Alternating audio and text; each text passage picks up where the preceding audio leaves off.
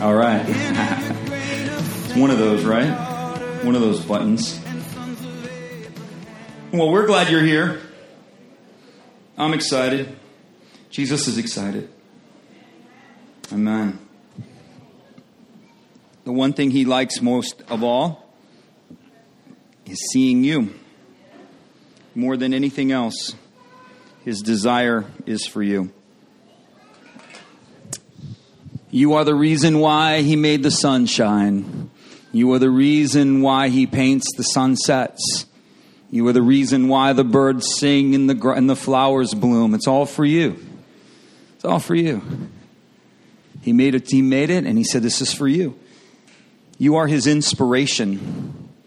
And he is forever looking for ways to bless you. And he is forever looking for ways to draw you closer to himself and express the love that he has for you in greater dimensions and greater level. It's who he is. Anything short of that is just a flat out lie. If you think God's against you, who told you that? If you think Jesus doesn't love you, who told you that? He loves you on your worst day. He's for you. I love it. So the Lord told me, that's why I tell you, I felt like he told me, Kevin, I'm for you even when you're against you. Now just think about that for a minute and think about how many times you are against you. How many times are you self-condemning? How many times do you not feel you're wanted or accepted or just all of this negativity that we direct back towards ourselves? And Jesus says, listen, you may be against you, but I am never against you. That's a truth. And we teach truths and realities here because that's the world that we live in. And we have to understand that truth, this has absolutely nothing to do with my message, but I feel compelled to say this. Our truth is, as believers, we follow truth and not reality. Reality is entirely different than truth. You hear me say it, right? You hear me say it all the time. Reality and truth are two different things. Your reality says I'm not loved. Your reality says I don't feel loved, but truth says you are. Your reality says I'm not a daughter. Your reality says I'm not a son. Your reality says nothing in my life looks like what you're telling me I am. That's your reality. But the truth is that you're a son or you're a daughter of the highest. Our job as believers, what God's expectation of us is, what does the Father require of me?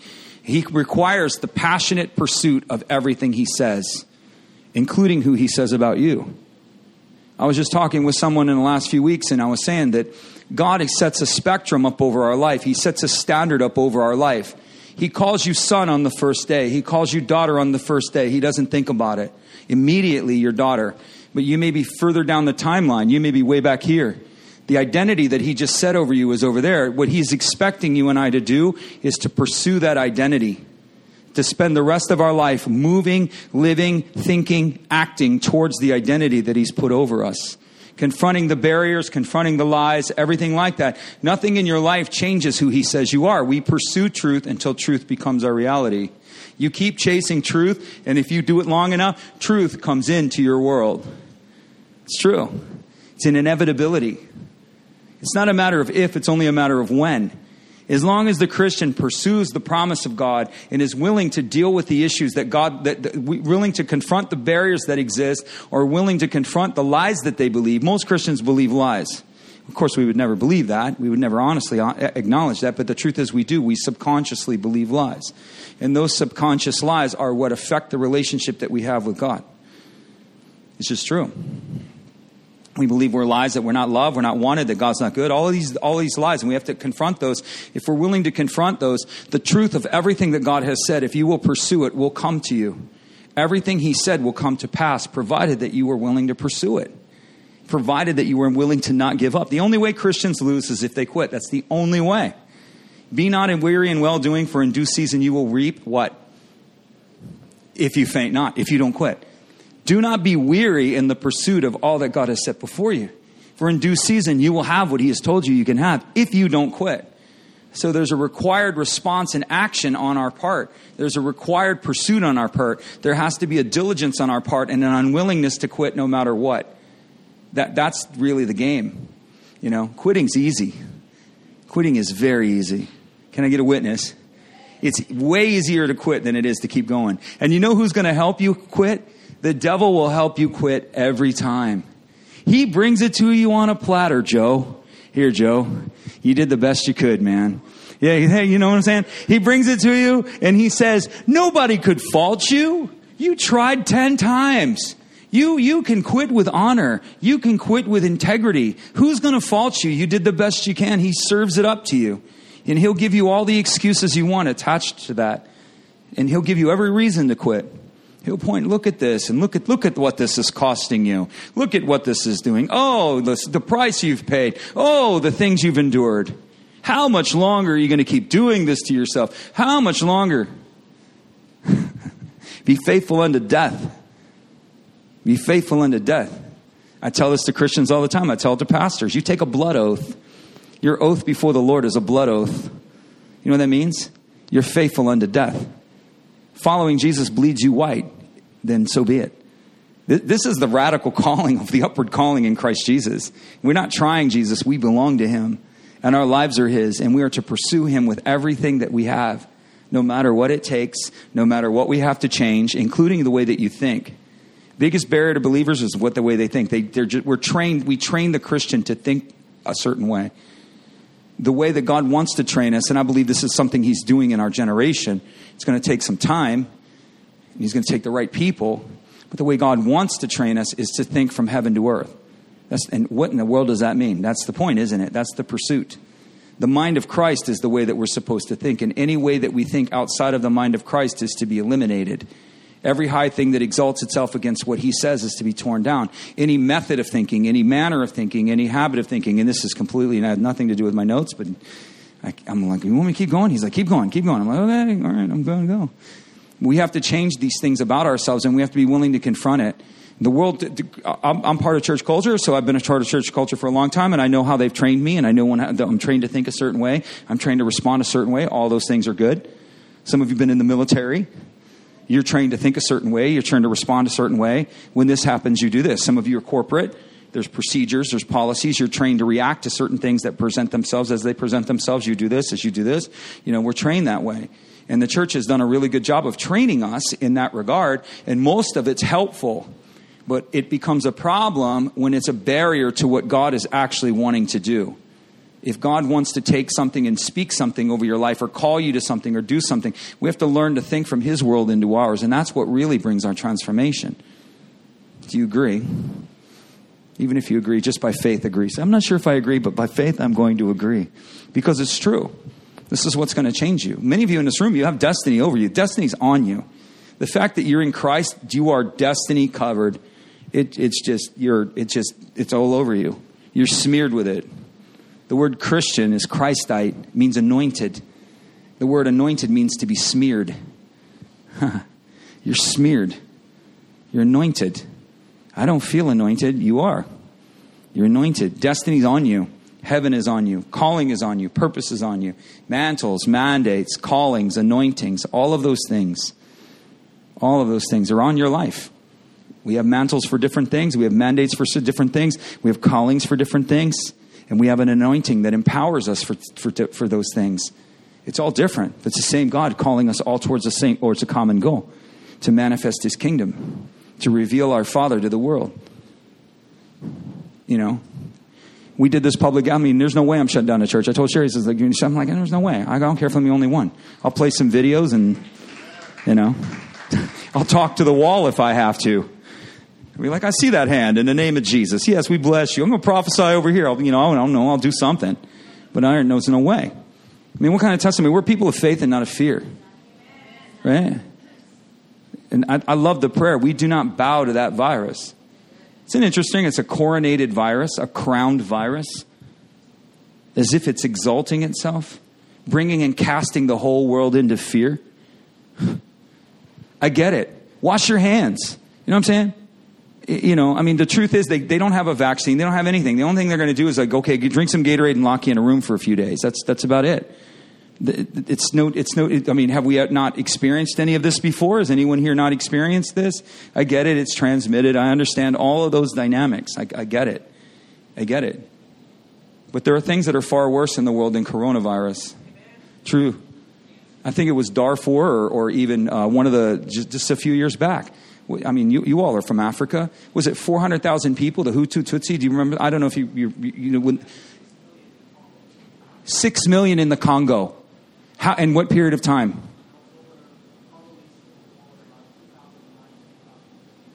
Four-year war in the Congo, 6 million. There's a 6 million person genocide. Have you heard of it? Yeah, a few of you have. The Hutu and Tutsi tribes had a war. Almost 400,000 people were killed in less than 10 days. Where's the outrage? Where's the world coming around that? Where's the world coming together to challenge these things and do with these things?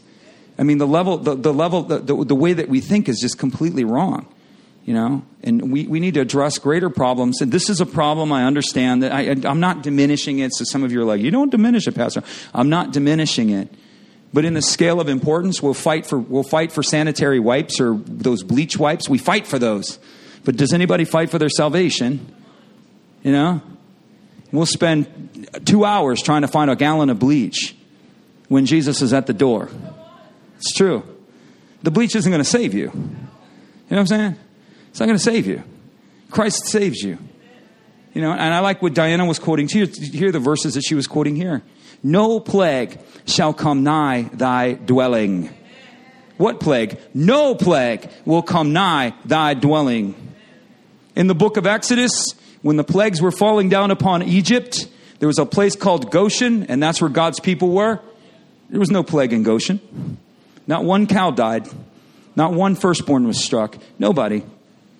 God is able to preserve his people in the midst of the worst calamities the world. We're not of that. Are we these people or are we not? We have to make up our mind what we are. Are we in Christ or are we not? Are we part of his kingdom or are we part of the world's culture? These are just decisions that we have to make in our house. And if this is who we are, then we need to live according to who we are. We're sons and daughters of the highest. We should not reflect fear ever. This is a great moment for the church to voice. In the name of Jesus, we're going to do a live prayer broadcast. We're getting media set up here, man. I'm super stoked. We are going to be doing media. And I just had a meeting yesterday and I was fired up. And I've been believing God that God would bring the right people. Now God's bringing these people that understand this. And so we'll do live broadcasts. We're doing a live prayer broadcast right now. And we're praying for the coronavirus. And we're going to pray and we're going to stream it. And we're just going to let it rip, man. We're going to let it rip. That's the kind of stuff we're going to do. We'll see what happens. Anyway, I'm going to do my notes. I'm going to do my notes. We're going to talk about the rapture of the church. Anybody ever heard of that? The rapture of the church. What does it mean? Harpazo. So this is part 3 of a 3-part lead-in. So if you missed part 2, I'm going to try to recap, or parts 1 and 2, I'm going to try to recap, but you might get a little lost in the translation. I hope not, but anyway, this is part 3. So rapture is a word called harpazo, and it means to be grabbed quickly, to be claimed, or to be caught up. The idea is that somebody snatches something out of the fire. Like something you possess goes in the fire. And anybody ever had that happen? You know, you pull it right out of the fire. Or something falling off the counter and you grab it quickly. Something important to you, right? It also means to be claimed. And so when Jesus comes, the argument is always, well, the word rapture doesn't appear in the Bible. No, it doesn't appear in the Bible. The word rapture, literally. But the Greek word harpazo does, and that's where they get the idea of they're caught up. Jesus will catch us. He will pull us up. It's actually one of the things in Passover. I will take you to myself. The final cup at Passover is never drank because the Lord we wait for that cup. You might remember that story, right? Jesus we're going to drink. I will not drink this cup anew until I drink it with you in the kingdom. He stopped. There's 4 cups in Passover. The 3rd cup's the cup of redemption. He drinks the 3rd cup, but he doesn't drink the 4th because the last cup is I will take you to myself. What is he alluding to? He's alluding to the rapture. I will drink a cup with you when I take you to myself. When I fully bring you to me, me and you, we're going to drink. We're going to have a party. She's going to have a party. Crazy. Isn't that nuts? Scripture reveals that this will happen. It reveals a sequence of events leading up to it. So there's a sequence of events. People go, we don't know the day and the hour, so it doesn't really matter. Yes, it does matter. The Bible tells us that we're not in darkness, that day should overtake us as a thief. The Bible says it will overtake the world as a thief, but you are not in darkness that day should overtake you as a thief. In other words, to those who are willing to listen, most Christians are like, there's nothing more divisive than the timing of the rapture. Everybody divides over it. People think it's inconsequential. It's a mega theme. A mega theme. Almost 90 verses in the Bible are devoted to this. It's considered a mega theme in Scripture. The return of the Lord, the day of the Lord, the coming of Christ. It's a mega theme. Love would be a mega theme. That's to say that love's not important. We need to preach on love. We need to preach on forgiveness. We need to preach on salvation. We need to preach on restoration. But this is also an element that needs to be taught. Huge subject. Scripture reveals a sequence of events that will indicate it. So in other words, if we're alive during this timeline, we're going to notice a sequence of events that should kind of wake us up a little bit. We should go, oh, wait a second. That looks familiar. Why will there be a rapture? Because Jesus will allow the humanistic, the world is under a humanistic viewpoint, right? So we have world, we have cosmos, which is the culture of the world. We have church culture, and we have kingdom culture. And everybody aligns themselves somewhere along that spectrum. You're either of the world. There's a lot of Christians that are of the church culture. We happen to be a church that's of the kingdom culture. So we reflect things as God sees it from heaven to earth. That's our heart. A lot of times there's church culture with traditions and different things. You know, we sprinkle, we baptize, we teach this, even though we don't agree with it, we teach it anyway. Well, the Bible says something different, but our tradition says that this is what we're supposed to teach. That's church culture. Our culture is kingdom culture, on earth as it is in heaven. That's how we operate. That's how Jesus operated. Jesus didn't play with the traditions of men. I don't know if you realize that. He came into a Jewish tradition that he was well versed in. The Sadducees, the Pharisees, he knew everything that they knew. He knew all the way that they did it. And he said, what shall I say to you? You're like children in a marketplace that play a flute and expect me to dance. You sing mourning songs and songs and like songs of lament. You want me to cry with you. And you get mad at me because I don't dance to your tune and I don't cry when you want me to. In other words, I'm not on your agenda. This isn't why I am. I'm not here to preserve a culture. I'm here to release one. That's the idea. And so the rapture is going to happen because God is going to let this humanistic culture, which is what it is. The lie of the garden was that you can be your own God. God's going to let it reach its apex, and it'll be found in the apex of an antichrist. Man will worship man. We've done it for generations, but this will be the ultimate issue of mankind worshiping mankind. There'll be one man, an antichrist that men will worship, and it will come out of it'll reach the pinnacle of human government. Out of human government, this person will rise, and this person will rise and exalt himself against all that is God. He will allow that to happen. Jesus will come to claim what is his. You belong to him. Did you know that? You belong to him. You are loved by him. He loves you so much, and he is going to come. And when that time period initiates, and that's that period of time, Jesus said it will come upon the earth such tribulation as has never been, nor will ever be again. You think World War II was bad? This is nothing. He said it'll be a time that has never happened, nor will it ever happen again. And as that time period moves upon the earth, God will take his own. He takes his own. He comes for you. He doesn't leave us in that situation. He will make an entrance that's worthy of a king. I love it. I want to be alive when he comes, not because I just want to see him come through the sky. I just want to see it, man. You know, he was born in a manger, and we've glorified that scene, because we've told the story time and again. But he was born unknown. The angel had to tell the shepherds where he was. Nobody knew where he was. The star was over him. Yes. The kings of the east came to him. Yes. All of these things are true. And so we kind of celebrate it. But if you really understand, the king came into the earth understated. He came born poor. So again, to understand who he is. Who is he? He didn't come in flowing robes worthy of a prince's palace, even though he was. He came and he lowered himself beneath the lowest point of humanity. He was born homeless. Why? Because it's pretty bad. If you're homeless, you know what I'm saying? Destitute for no reason, destitute at all. So Jesus came as born homeless, born to a teenage unwed mother. 16-year-old woman, Mary was, unwed, reputation. He got married, she got married, but he didn't know her as his wife. The wedding technically wasn't consummated until after Jesus was born. Why? He has no problem identifying with shame. Unwed mothers, no problem. Unwed teenage mothers, no problem.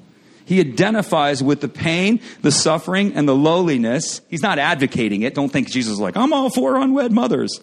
That's not what he's saying. He's saying, but I understand. I'm with you. He identifies with us. He comes in that level. What the point is that Jesus, in order to lift us higher, he has to come beneath our lowest point. That's the only way he can lift us higher. And Jesus' crucifixion, resurrection, and ascension was all about him coming beneath us and giving us the power to come higher. Let him come into the lowly parts of your life and he will lift you higher. Don't forbid him. Jesus wants to come in there, let him in. Jesus wants to come into your pain. Jesus wants to come into your suffering. You're not alone. Bring him in. Don't hold him out. Bring him in. Whatever you're dealing with, bring him in. Why? Because he's the only one with the power to lift you up. He elevates you. This is all about. We elevate Jesus and Jesus is elevating us. That's the whole point. He comes to make an entrance that's worthy of a king. The Bible is so cool. We're going to talk about this like this, and it's just so cool when you read. I'm like, what in the world does that mean, man? And I don't know, but it sounds amazing.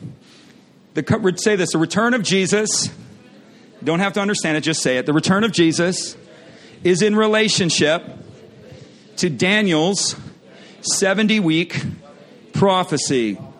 We talked about this a few weeks ago. In Daniel chapter 9, Daniel's praying and he's asking the Lord, how long until we get let out of Babylon? We're trapped in Babylon. The prophecy was for us to be here 70 years. And the angel shows up and goes, look, the Lord told me to give you another message. That 70 years, you all are going home. It's going to happen real soon. But let me tell you about another series of 70s.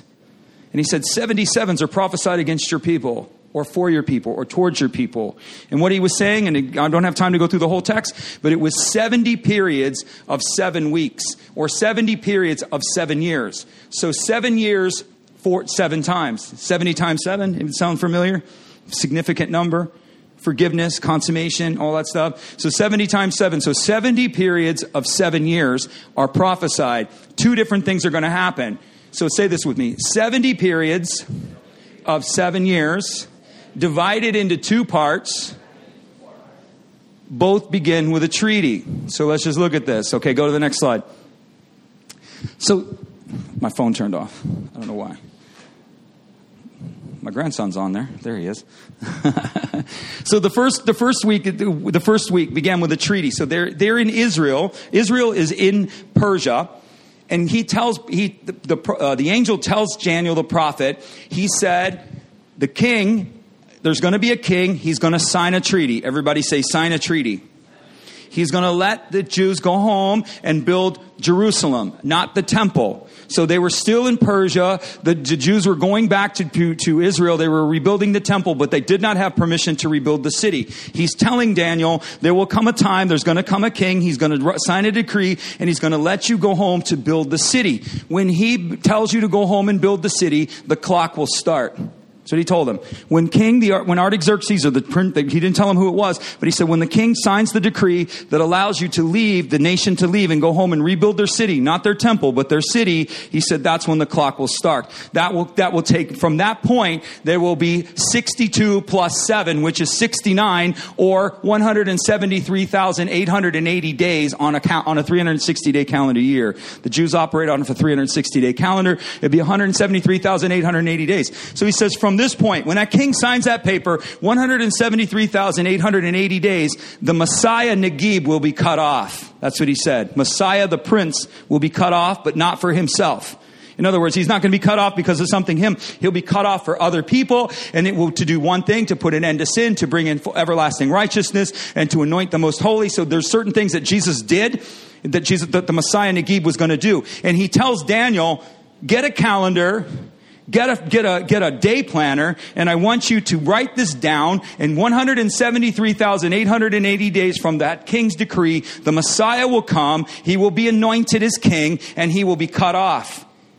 I don't know if you ever read this, like if you ever wondered, like in the Gospels, when you read, there was almost like a furor, like there's like a frenzy for the Messiah. You know, John's baptizing in the wilderness, and I mean, at that period of time, it was like this heightened expectation. Why was there a heightened expectation? The heightened expectation was because they knew they were close to 173,880 days. They knew it because God had given them a mathematical prophecy. They knew it. So they were looking for the Messiah. They were looking for the Messiah. He even rebuked the Pharisees. He says, because you could not discern the hour of your visitation. You mathematicians, you students of the law, you know what time period you're in. You discern the sky by the sun, but yet you can't discern the hour of your visitation. You know I'm here. You know I am. But the prophecy isn't related to the Messiah himself. The prophecy is related to Messiah the Prince or Messiah the King. He said 173,880 days from this decree, Messiah the King will be cut off. Anybody know your Bible? Okay. If you do, if not, that's okay. It's what we're here for. Is that Jesus never allowed them to call him king. You remember that? How many times he wanted to call him king, Jesus would leave. They want to call him king, Jesus would leave. Only 2 times in the scripture he allowed himself to be called king. The first one was exactly 173,880 days from the decree of Artaxerxes. On March the 4th, 445 BC, Artaxerxes Longimanus. Say this with me. Artaxerxes Longimanus. It means long-handed. I guess the guy had a big hand. So Artaxerxes, the Persian king with the big hands. That's the guy. He issued a decree allowing the Jews to rebuild the city. On April the 6th, 32 AD, exactly 173,880 days from that decree, Jesus enters the city riding on a donkey. And for the first time, he lets the people call him king. For the first time, he lets people publicly call him king. Why wouldn't he publicly allow him to be king? Because the public declaration that he is king is directly related to that prophecy. And so he would not allow them to call him king until the hour was struck and it was time. And when it was time, he comes lowly riding on a donkey. He fulfills, rejoice, O daughter of Zion, shout with Jerusalem, behold your Negib, same word, is coming to you, just and having salvation, lowly and riding on a donkey. 173,880 days from the decree.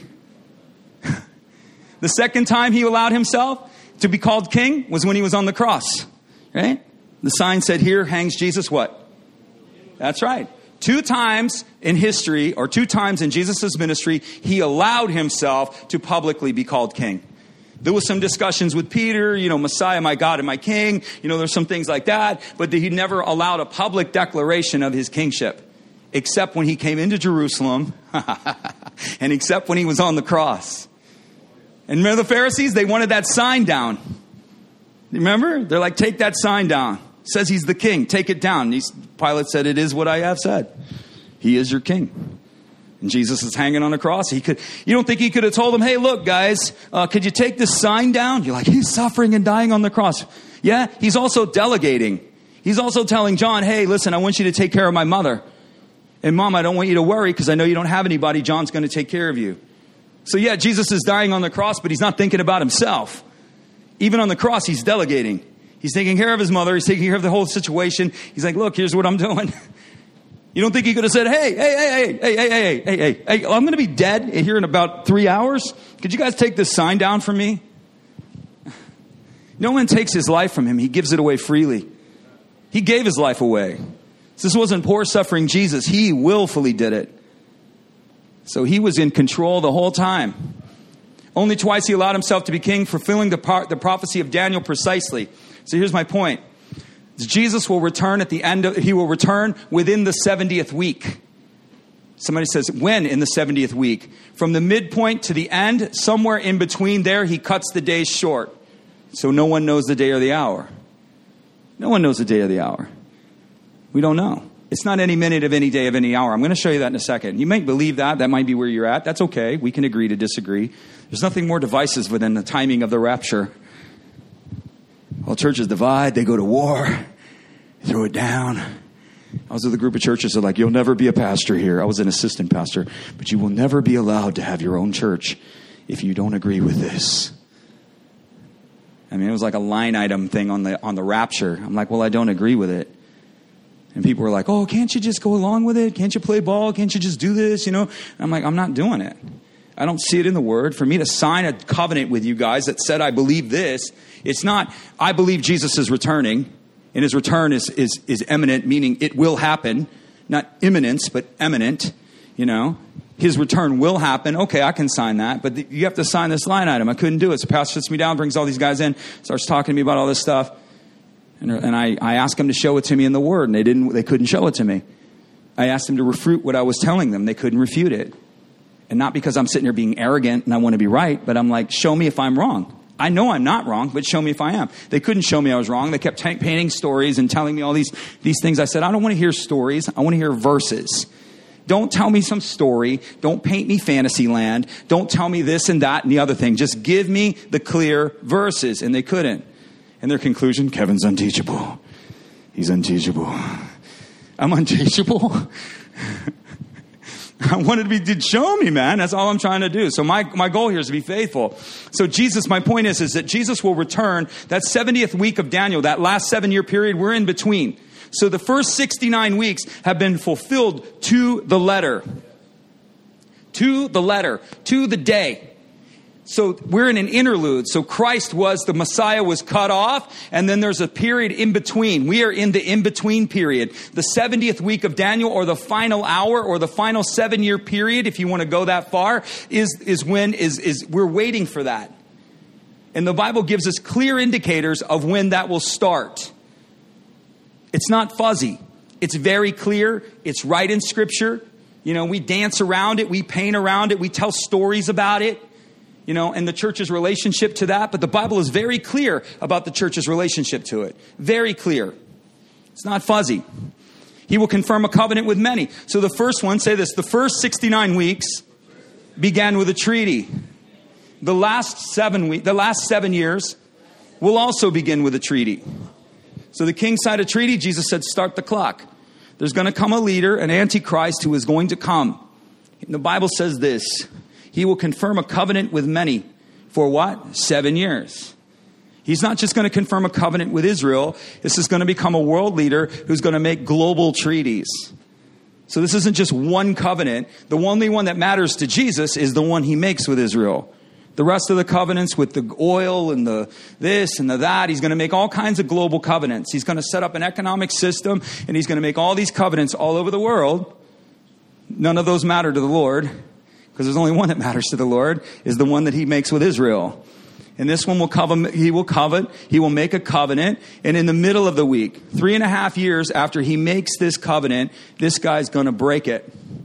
And what will he do? He'll put an end to the sacrifice and the offering, and at the temple, he will set up an abomination that causes desolation until the end is decreed and is poured out upon him. He's going to proclaim himself to be God, and he's going to cease all worship of all other people and all other places and all other things. He's going to stand in the temple of the most holy, and he's going to declare himself that he's God. And the Bible says he's an abomination.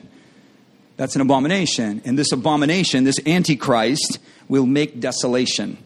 Or he's going to, from that point forward, he's going to bring forth a great destruction. Are you with me? Next slide. In order for this to happen, there are several things that need to be in place. The Bible says this, the people of the ruler who will come will destroy the city. So this is speaking of, Titus did destroy the city. But he's saying to him that Christ will be cut off. Jesus is the Messiah Nagib, will be cut off. And there will be a group of people from that point that will ultimately destroy the temple. They did. All of this has been fulfilled. But he indicates that the prince of the ruler who will come, in other words, what ruler? The Antichrist, the guy that he was just talking about, is going to be of the people that destroyed the city. Well, who destroyed the city? Titus, right? Titus, the Roman general, destroyed the city with a Roman army. He burned the city to the ground. He melted the gold. They torched the temple. All the gold melted, went into the rocks. And so Titus is like, well, that was a smart move. And so they had to tear the temple out stone by stone. Why did they do that? To get the gold out. But you know really why they did that? Because Jesus told them not one stone will be left upon another. They're going to take this place down and not one stone will be left. Well, there's no reason to just burn it out and move on. There's no reason to take it down stone by stone. Seems like a waste of human resources. What do we got to do? Well, the army's kind of tired and bored. Hey, get them to take that building apart. I mean, that's a good idea. It's a terrible idea. They came for plunder, and when they realized that all the gold in the temple had melted into the stones, they took the stones apart, stone by stone, just like the Bible says. Isn't that wild, right? So the prince of the Roman Empire, who was the people who will destroy the temple, he's going to be the prince of the Roman Empire. You're like, the Roman Empire doesn't exist. No, it doesn't. It does now. Anybody know what it's called? European Union. It's the territory. He's not talking about Rome, the city of Rome. At that time, Rome was at the height of its power, and the whole region of Europe was under his sway. The whole area, all the way to Turkey, through Greece, all the way up to Spain, and even down into North Africa. All of that was under the sway of the Roman Empire. All of it. And so Jesus is saying the prince of those people, what people? The people that are under the influence of that nation. What the Bible is telling us, this didn't happen. Anybody know when the EU was formed? 1991. They signed a pact in 1958, but they didn't form the European Union until 1991. Everybody say it. In my lifetime. In your lifetime. In your lifetime. Rome has been dismantled for over 1,000 years.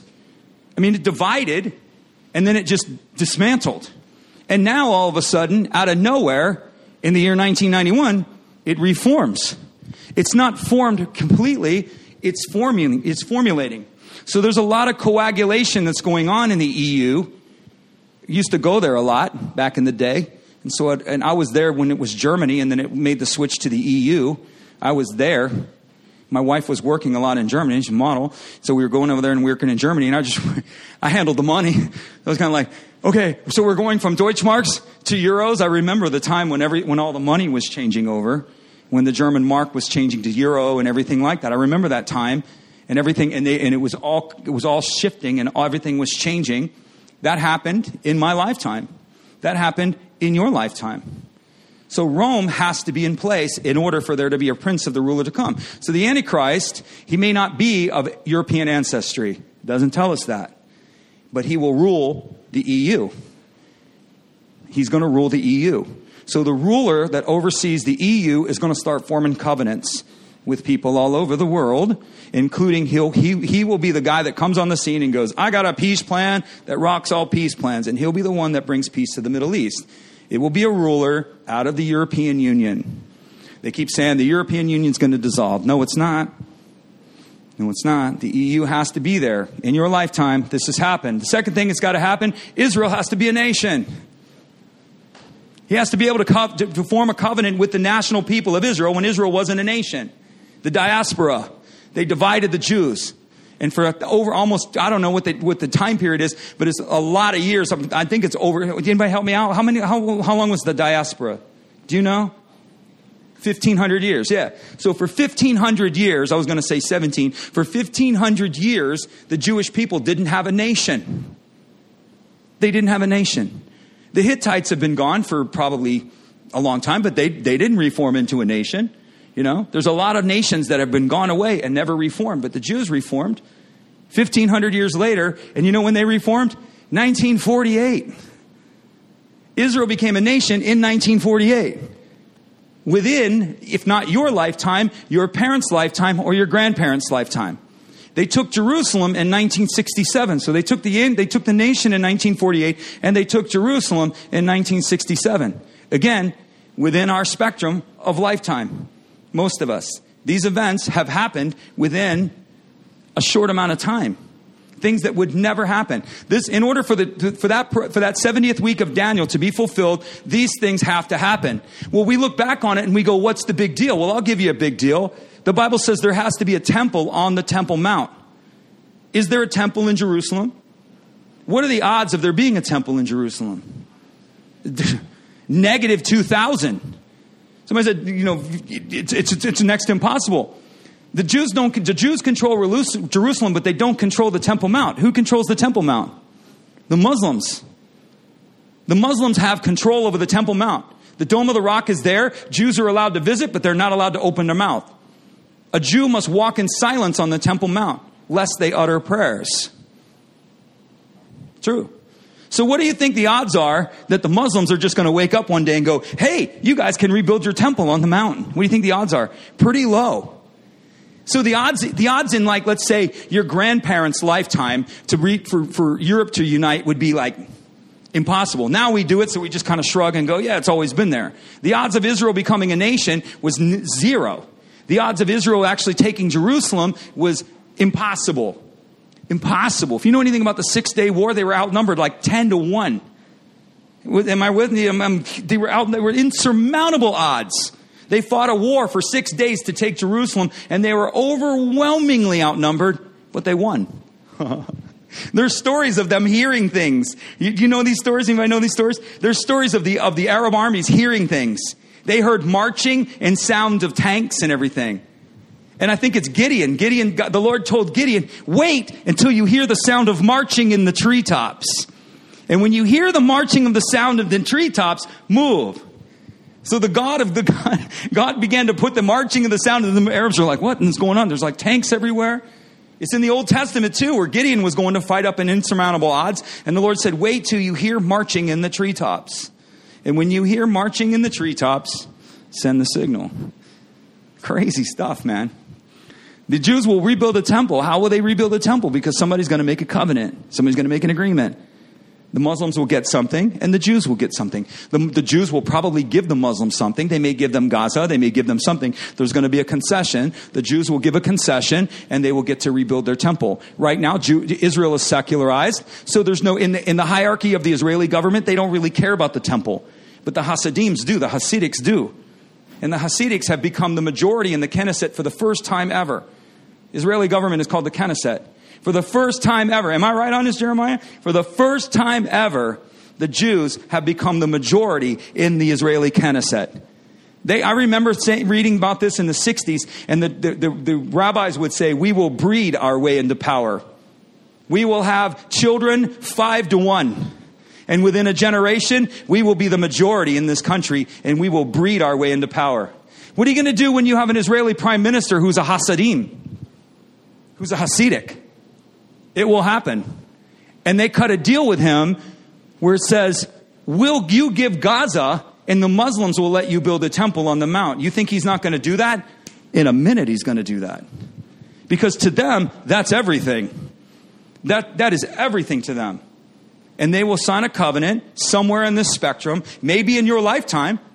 You were certainly at the level of plausibility. There will come a European Union that will rise. There will be some configuration. He'll sign treaties. People go, Europe doesn't have an army. I go, Russia does. People go, Europe doesn't have an army. I say, China does. How do you know he doesn't sign a covenant with China? How do you know he doesn't sign a covenant with Russia? All European oil assets. We're going to take all our oil, our natural gas, all your resources. We're going to cut off all the other places, and we're only going to get it from you. How do you know? They have a standing army. There's plenty of standing armies in the world. Europe doesn't need a standing army. Even though they don't have one. They really don't. They have like nothing. So if like you look at that and you go, well, what's Europe going to do? They don't really have an army. There's equipped armies around that he can easily make covenants with. This is all plausible stuff. It sounded like fantasy land 100 years ago, but it's not fantasy land now. The Jews can rebuild that temple in under 30 days. They've got plans. I told you that. You would be shocked at how fast that temple's going to go up. As soon as they say the temple can be rebuilt in Jerusalem, those guys are going to be on it. And within 90 days, I guarantee you that temple will be standing. It'll be tilt-up construction. They won't cut a stone. They're forbidden from cutting stones. That's the other argument. How are they going to build a temple on the mount when the Bible forbids them from cutting stone on the Temple Mount? Easy. Precast construction, tilt it up. So when they used to build the temple, if there was a problem with the stone, they bring the quarry stone up. Hey, dude, you're off by like 5 millimeters. Take it back, Harry. And they had to take the stone all the way down off the mount, take it out in the field, quarry it, bring it all the way back because they were not allowed to cut stone on the mount. Is that wild? That's why you're going to see it. They're going to tilt it up. There'll be a temple. It'll be like lightning fast from the time they sign that covenant. Your head will spin. You'll be like, what? It's up already? And it will be. They're ready to go. They're ready to go right now. They have everything ready to go. They're missing one thing, the ashes of the red heifer. That's what they use to sanctify the offer. That's the only thing they're missing. Isn't it interesting that they just discovered Mount Jabal? They just discovered the mountain of Moses, the true mountain of Moses. And at the base of the mountain of Moses is all the altars where the first red heifer was sacrificed. I guarantee you, they will go to that place at Mount Jabal, and they will be this particular. They will DNA, genetically, whatever, and they will extract ashes from that first altar of the red heifer. And they will sanctify the altar just as God, because they can't do it. They have to follow the letter. And there's the ashes of the red heifer are long lost. Not at Mount Jabal, not in Arabia, where the mountain of God exists to this day, is there. They will go there. They will get the ashes. They will sanctify it, and it will be exactly as God says. They will not break one tittle, one jot, one mark of that law that prescribes them. They will fulfill it exactly. Exactly. It's all plausible. All today. These events will lead to a raider.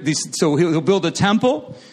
The Jews will begin to sacrifice. How do we know? Because the Bible says that he puts an end to the evening sacrifice, which means the sacrifices must be taking place. In order for him to stop it, it has to be started. In order for him to stand in the temple, there has to be a temple. In order for him to stand in the temple in Jerusalem, he has to stand on the temple in Jerusalem. It has to be there, or this prophecy will never be fulfilled. But I'm going to tell you right now, it will be. Don't doubt it. And what happens is the Jews will begin to sacrifice. Can you imagine? I want you to understand this, what it looked like at Passover.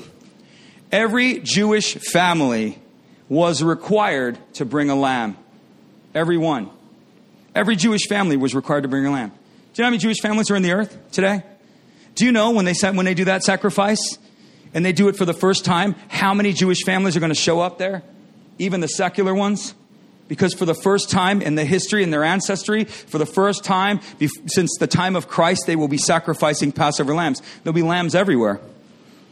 The priests would walk and the ground would be sopped with blood. What's Passover about? Everybody says the lamb. Passover is not about the lamb. Passover is about the blood. They would openly sacrifice lambs openly and blood would run down. The priest's garments would be up to their knees soaked in blood. You ever drag your garment on the ground in water? And how that water just starts going up your thing? The priests, when they're white linen, they were to wear white. Why white?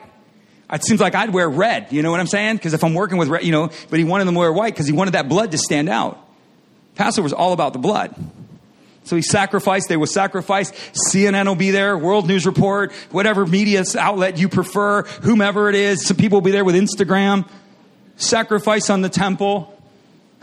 Smoke of the altar going up. Priests will be washing in the laver just like they did. How many times will they get to do this? We don't know, but we know it'll happen at least once. Because he will do the sacrifice and then the leader will put an end. He'll break the oath. What will happen? He breaks the oath. He breaks the oath. He puts an end to all religious worship. He declares himself God in the sanctuary. When he breaks this oath, he's probably going to be breaking oaths with other nations. Because the Bible says when he breaks the oath, war is going to break out. Well, war is probably going to break out with Israel because he just broke their oath. But he's probably going to break a few oaths along the way. So there's going to be a lot of conflict. How do we know? Ezekiel 30, 29 and 30. Can't remember the chapters. But the Bible says that the Antichrist has trouble from the south and he has trouble from the east.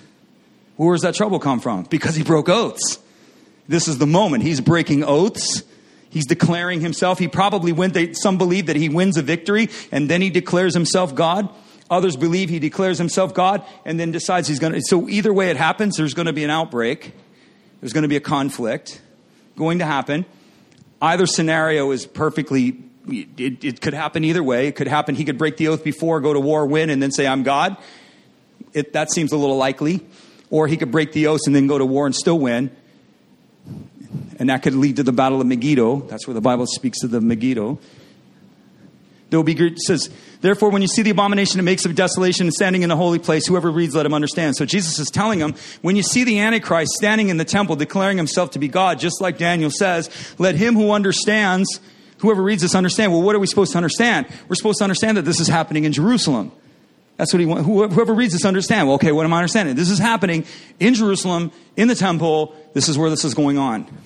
Understand that. And he says that let those who are in Judea flee, and he starts telling everybody that's around him to get out of the way. He says, and after he declares himself to be God, there will be great tribulation. The tribulation begins when the Antichrist declares himself God, not before. Not before. The tribulation begins when people say when the Antichrist, the tribulation begins with the revelation of the Antichrist. No, the tribulation begins when he declares himself God. How do we know? The Bible tells us. Why would they say the tribulation begins with the revelation of the Antichrist? Because Christians believe, this is not scripture, but it's commonly taught, that the church will never see the Antichrist. That is completely 100% not true. No one can biblically prove that the church will be gone before the Antichrist. It cannot be proven with clear scripture. It cannot. In fact, the contrary is true. The opposite is true. Jesus said, when you see the abomination that makes desolation. Well, he's talking to the Jews. This is the argument. I'll give you the argument. Theologically, this is where the argument comes. Matthew 24 is written to the Jews. Can't say that. Because if you say Matthew 24 is written to the Jews, then Matthew 28, go into all the world, is written to the Jews. It's true. You break in hermeneutics. You can't do that. So in order to preserve the integrity of the text, you have to accept all things as equal. And so when Jesus says, when you see, he's talking to us. Paul's speaking to the Thessalonian church who's freaked out thinking that the rapture's already come. And he says to the Thessalonians, as I told you before, Thessalonians are not Jews. This is a hard time for pre-trib raptures, guys, because they don't know how to deal with this. And they always go, well, Jesus is talking about a mystery. That's why we don't understand it. It's a mystery. No, it's clear in the text. If it's clear in the text, we are to accept the clear reading of the text above everything else. So when the text is clear, as it's clear, we are to accept the clear reading of the text on face value. Paul said to them, as I told you before, that day, the return of the Lord, the day of the Lord, and the return of the Lord are the synonymous. Jesus returns, takes his church, and enacts and initiates the day of the Lord. That's when the bowl, the trumpet, all of those judgments begin. Jesus takes his church and he initiates the wrath of God. The wrath of God does not begin with the Antichrist. The wrath of God does not begin with any of that. The wrath of God begins when Jesus appears, takes his church. The tribes of the earth lament. They mourn, fall on us. The day of his wrath has come. Revelation 6. When did the day of his wrath begin? Revelation 6. What happens in Revelation 6? Jesus appears and takes his church. Wrath begins. We following me? So we're not getting out of here. If you're alive and well, it's not any minute of any hour at any day. And the church believes we have to teach this stuff because we have to compel people to follow Jesus out of fear. Well, what if he came today? What would you be doing? Are you ready? If he came today and got you and you were listening to Jay-Z, what would you tell him? You know, this is how we think. The Bible says there's no fear in love. Perfect love casts out fear. I'm not compelled to follow Jesus out of fear. I came to Jesus out of fear. I was one of those guys. Repent, you're eternally lost. I'm like, take me. But because I didn't understand love. But now that I understand love, there's no fear in love. Perfect love casts out fear. We follow Jesus because love compels us, not fear. If you follow Jesus because love compels you, because you're under fear, you believe lies. And your relationship will never bloom and never blossom until you truly understand. I follow Jesus because I'm loved. I follow Jesus because I'm a son. And if I am truly a son, then I will be about my Father's business. If you are truly a son and truly a daughter, you will be about nothing else but your Father's business. That's what we're supposed to be about. So my compelling to follow is my loving Father has loved me and graced me and empowered me. Therefore, my life lives for nothing other than what he wants. What do you want, Lord? I'm about your business, not mine. That's the concept here. That's what's going on here. And so Jesus is not putting us under fear. The idea to put the church under fear, that we got to compel people to stay in the church and follow Jesus because you never know when Jesus is going to come. I know when he's coming. Well, first of all, he's coming when I die, and I'm going to meet him, right? I know when I'm going to meet Jesus. Or I'm going to meet him within the time period of that Antichrist signing a covenant inside of a temple. I'm telling you right now. That's the way it's going to work. I tell my children that. I tell my children, look, I may not be here, but here's what I want you to know. And this is what you need to teach your children. This is what you need your ancestors to know. This is what you're looking for. When you see this world leader doing these things, that temple goes up, these things happen, you better, if you've not already got it together, you need to get it together now. You know? I mean, you need to know. Jesus said, when you see this, know that it is near, it is even at the door. When you see what? When you see the abomination that makes desolation standing at the prophet Daniel. There will be great tribulation. So this guy's going to initiate war. There's going to be famine. There's going to be death. He's going to kill people who oppose him, mainly Christians. Who do you think is going to be shouting him down as the Antichrist? You think the Jews are going to shout him down and call him an Antichrist? I don't think so. You think the Muslims are going to shout him down and call him an Antichrist? I don't think so. You think the culture and the media and the world governments are going to say he's an Antichrist? No, he's not. No, we're not. No, they're not. But the Christian will be. That's the Antichrist. Don't take the mark. Don't tattoo your forehead or whatever, you know. Don't do the encoding. Don't do it. And he will be against them. And what happens is, so here's the seals, the six seals. Anybody know the 6 seals of Revelation? The scroll. You familiar with that at all? Scroll with 7 seals, not 6.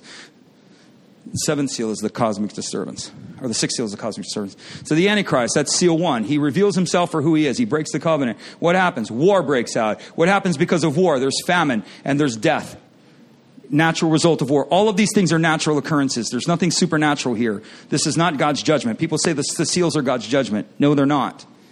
When God judges, stars are falling out of the sky. Seas are evaporating, you know? I mean, read the trumpet and the bowl judgments, and they are nothing like war and famine. It's like massively different. Massively different. The seals are the progression. Jesus says they're the labor pains that lead to the full birth. So the labor pains are the Antichrist shows himself for who he is. War breaks out. Because of war, there's a lack of food, famine, internment camps or refugee camps. And in those refugee camps, there's no food. There's often pestilence. There's all kinds of crazy stuff going on. Again, very natural occurrence. And he's murdering everybody who opposes him. The Bible uses the word martyr, which is actually the word that he uses for us. Same word, witness. The word witness means martyr. Why to witness as a martyr? Because you lay your life down. You lay your life down to serve your friends. You lay your life down. You lay down your dignity, all of that. So the same word that's used as Jesus' disciples, you shall be my witnesses, you shall be my martyrs, is the same word that's used here. He will murder the witnesses. He will murder the opposition. Who's he going to murder? Whoever he can find. You know, it's not going to happen in Washington, D.C., aren't you glad? Let who reads understand. Whew. I don't want to say I'm glad about that, but I'm glad about that. You know, it's like, so over there, oh yeah, it's going to center over there. It's going to happen. Not to say there's other things.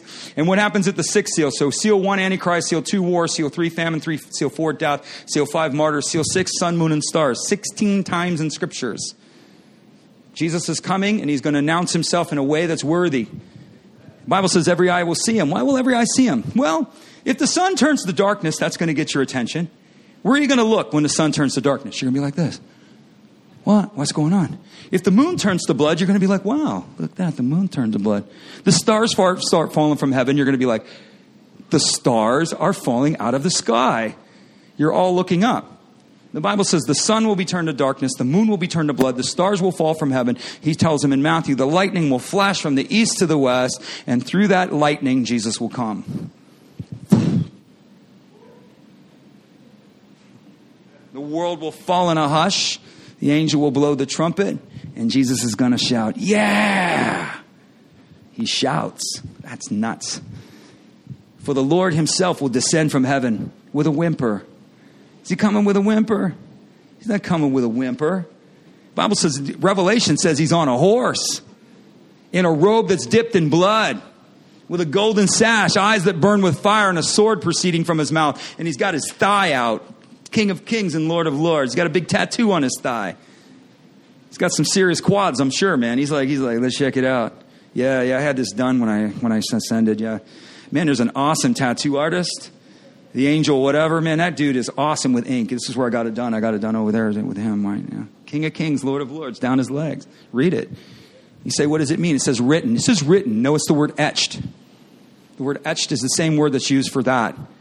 It actually means graffiti or etching graffiti. It's the same thing. It's the same word that's used when you're on the palm of his hand. Same exact word. Etched upon his thigh. Etched upon his hand is your name. Tattooed. Engraved. Engraved upon the palm of his hand is your name. Say, he's got a pretty big hand, yeah. Your name's there. He's like, yeah, I got you. You're right here.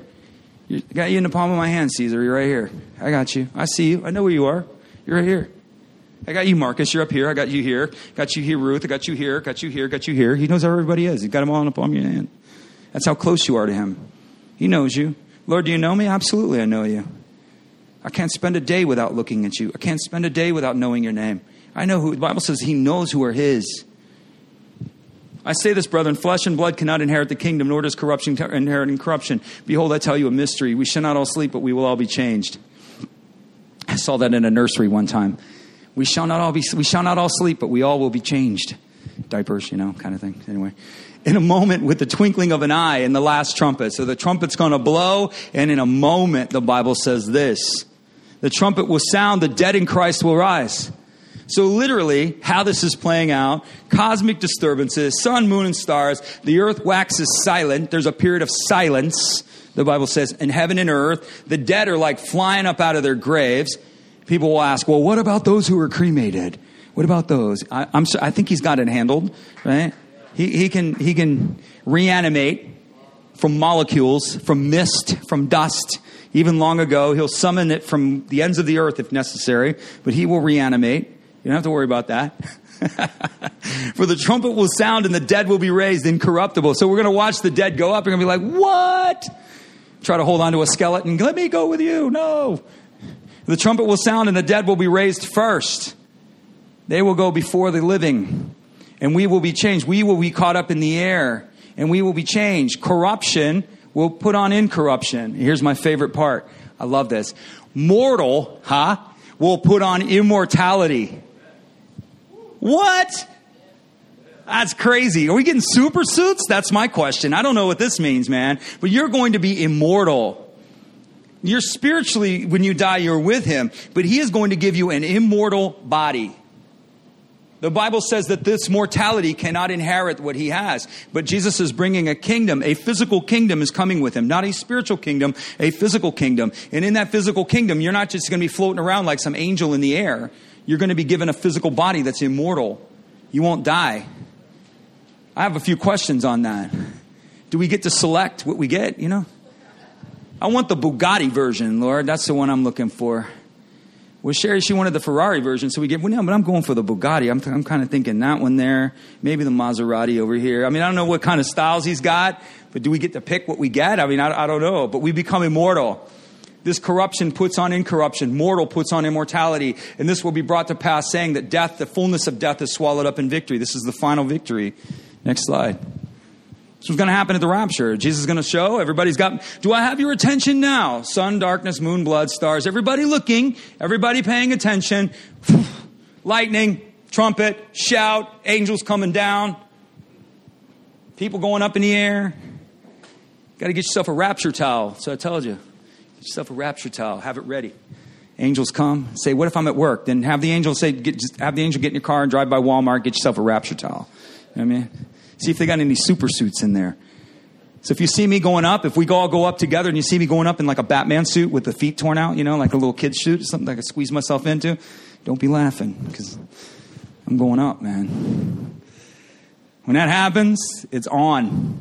Concerning the day of our Lord and the gathering to him would not be soon shaken or troubled of the Spirit as this day of Christ will come. Let no one deceive you by any means. Everybody say it with me. Let no one tell me anything different. That's what Paul's saying. So what does he say? That day will not come unless there's a falling away and the man of sin is revealed. So let me just go back to the first thing. Let nobody tell you anything differently than what I'm telling you. That day, people say the coming of the Lord and the day of the Lord and the rapture are two different things. And no, they are not. No, they are not. We pick it up, we go away for 7 years, we come back. No, we don't. The day of the Lord initiates with the rapture of the church, the taking of the church, and the judgment comes upon the earth. The pouring out of the bowls, the trumpets, everything else.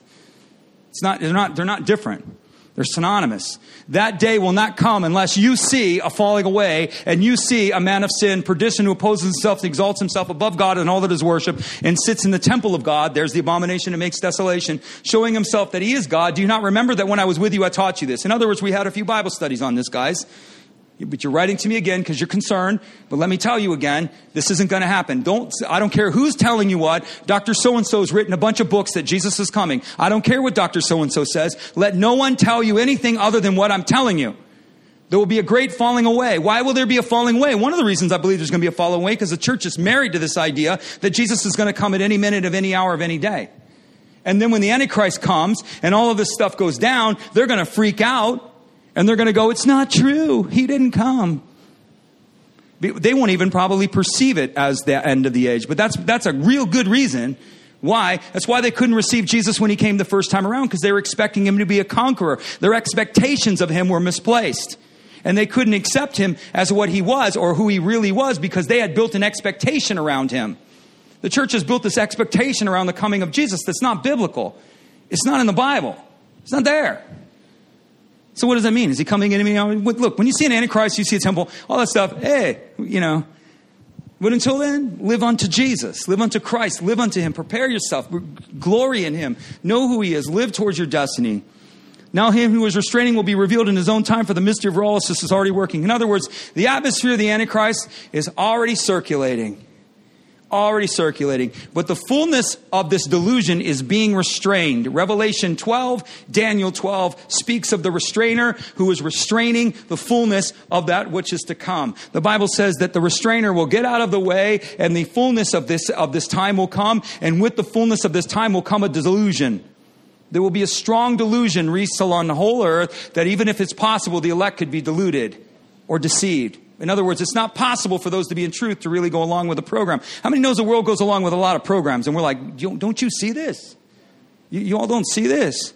The emperor has no clothes here. What are we doing? But people just buy into things wholesale without any consciousness of it. And this will happen. The coming of the lawless one according to the working of Satan. He'll be an embodiment of Satan. Signs and lying wonders. He'll be doing miracles. He'll be powerful things. People are like, ooh, that was cool. And for this reason, God will send strong delusion among them. In other words, what it's saying is that they don't want the love of the truth. In other words, they've had opportunity to receive Christ. They've heard the gospel. They've said no 1,000 times. They say no another 1,000 times. And the Lord says, this is when Jesus literally gives them what he wants. They're asking for it. They don't want Jesus. They don't want the Lord. It says that because they don't receive the love of the truth, that they might be saved. For that reason, God will send strong delusion among them that they should believe the lie. In other words, you want lies? Have them. And they become enraptured into the lie. That they may all be condemned, that it may be revealed for those that didn't love truth but have pleasure in unrighteousness. Very sobering. Next slide. Are you ready to make Jesus? This is the question. So I have two final things for you. Number one, if you don't know Jesus, we're going to pray. We're going to give you an opportunity to receive him. But if you do know Jesus, my answer to you, or my statement to you, would be rise to the level of your birth. Stop playing this game, man. I don't know what the game is you're playing, but stop playing the game. What does it look like? It looks like this. Say this with me. The night is far spent. Oh, we can do better than that. The night is far spent. Come on. The night is far spent. The day is at hand. Therefore, I will cast off the unfruitful works of darkness. Say this, whatever they may be. Lord, show me what they are. I don't even have a clue. And let us put on the armor of light, which is my identity. Put on the armor of light. It's who you are. You're sons and daughters. I will walk properly in the day. I will not live with undisciplined behavior and intoxication. I will not follow lewdness and selfish desire. I will not live in envy and division. That's what it means. Because the night is far spent, that day is coming. Let's get rid of all this stuff. Let's deal with our issues. Let's move forward. Let's embrace our identity. And let's stop playing what we are and be who we are. Let's be who we are. Amen? All right. So, I have this great this great ambition to teach stuff like this and then to take questions, but that's like way gone. I'm thinking, I'll leave like 15 minutes at the end and then I'll take questions, and that just doesn't happen. So anyway. But let's pray, man. Let's receive Jesus. If you've never received Jesus, let's do it together. You say, I've already prayed this. Then the Bible says, then make your calling and election sure. Do it again. It's not going to hurt you. If you believe in your heart and confess with your mouth that Jesus Christ is Lord and he has risen from the dead, you will be saved. It's just a matter of belief. It doesn't have anything to do with understanding. It has a lot to do. Just believe. You can believe by a force of will. I choose to believe what I do not understand. Say this. Jesus. Come on, we'll say it together. Jesus, I believe that you are the Savior, and I need a Savior. I don't understand it all, but I choose to believe it. And because I believe it, I open my heart to you, Jesus. And I ask you to come inside. I ask you to forgive me. I ask you to heal me. I ask you to restore me. And I ask you to repurpose my life. All that I am, I give to you. And all that you are, I receive as mine. From this day forward, I choose to follow you. In Jesus' name. Amen. Say that's it? No, that's the start of it. And speaking of the start of it, if you need prayer, we should have a prayer team available. If you need prayer for anything, we definitely will pray for you. We want you to also know, well, Discover Elevate if you want to come to that, but then also that you're loved. You are loved. Say this. God loves me. Elevate loves me. That's more than enough. And I'm going to have a great week. Amen. You believe that? Lord bless you, keep you, cause his face to shine down on you, be gracious to you, give you peace, and live in his favor. In Jesus' name. Oh, there's no school of the prophetic. So we did cancel the school, but just today, yeah.